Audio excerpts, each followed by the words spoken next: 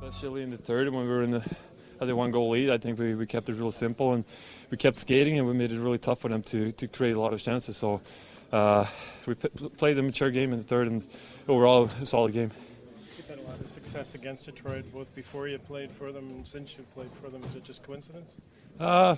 Yeah, I think so. I mean, obviously they're a good team and they've been a good team for many years. So any game, doesn't matter who you're playing, it's a new game, and it's just such a small difference between stopping letting 4 goals in and 1 goal in. It could be a deflection and all that. So I think usually it evens out, but so far so good against Detroit. Yeah. It was your first start in a long time. Just how comfortable did you feel in there? You had to make some pretty big saves tonight.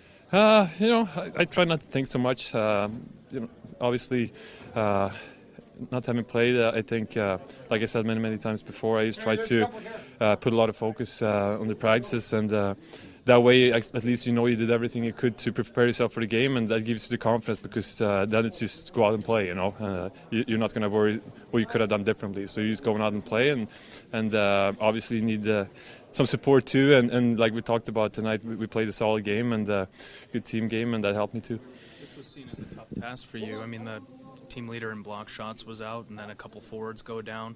But were you impressed with the way the patchwork lines kind of came together and gave you a good effort in front of you? Yeah, I mean, especially playing back-to-back, only 20 hours or so between the games, and some young guys coming up and stepping up too big. So it shows that we have a lot of depth and a lot of good things going for us right now. So yeah, overall, I mean, I think we played really well, like I said many times now, and especially playing back-to-back game, we didn't do too much. We kept it simple, and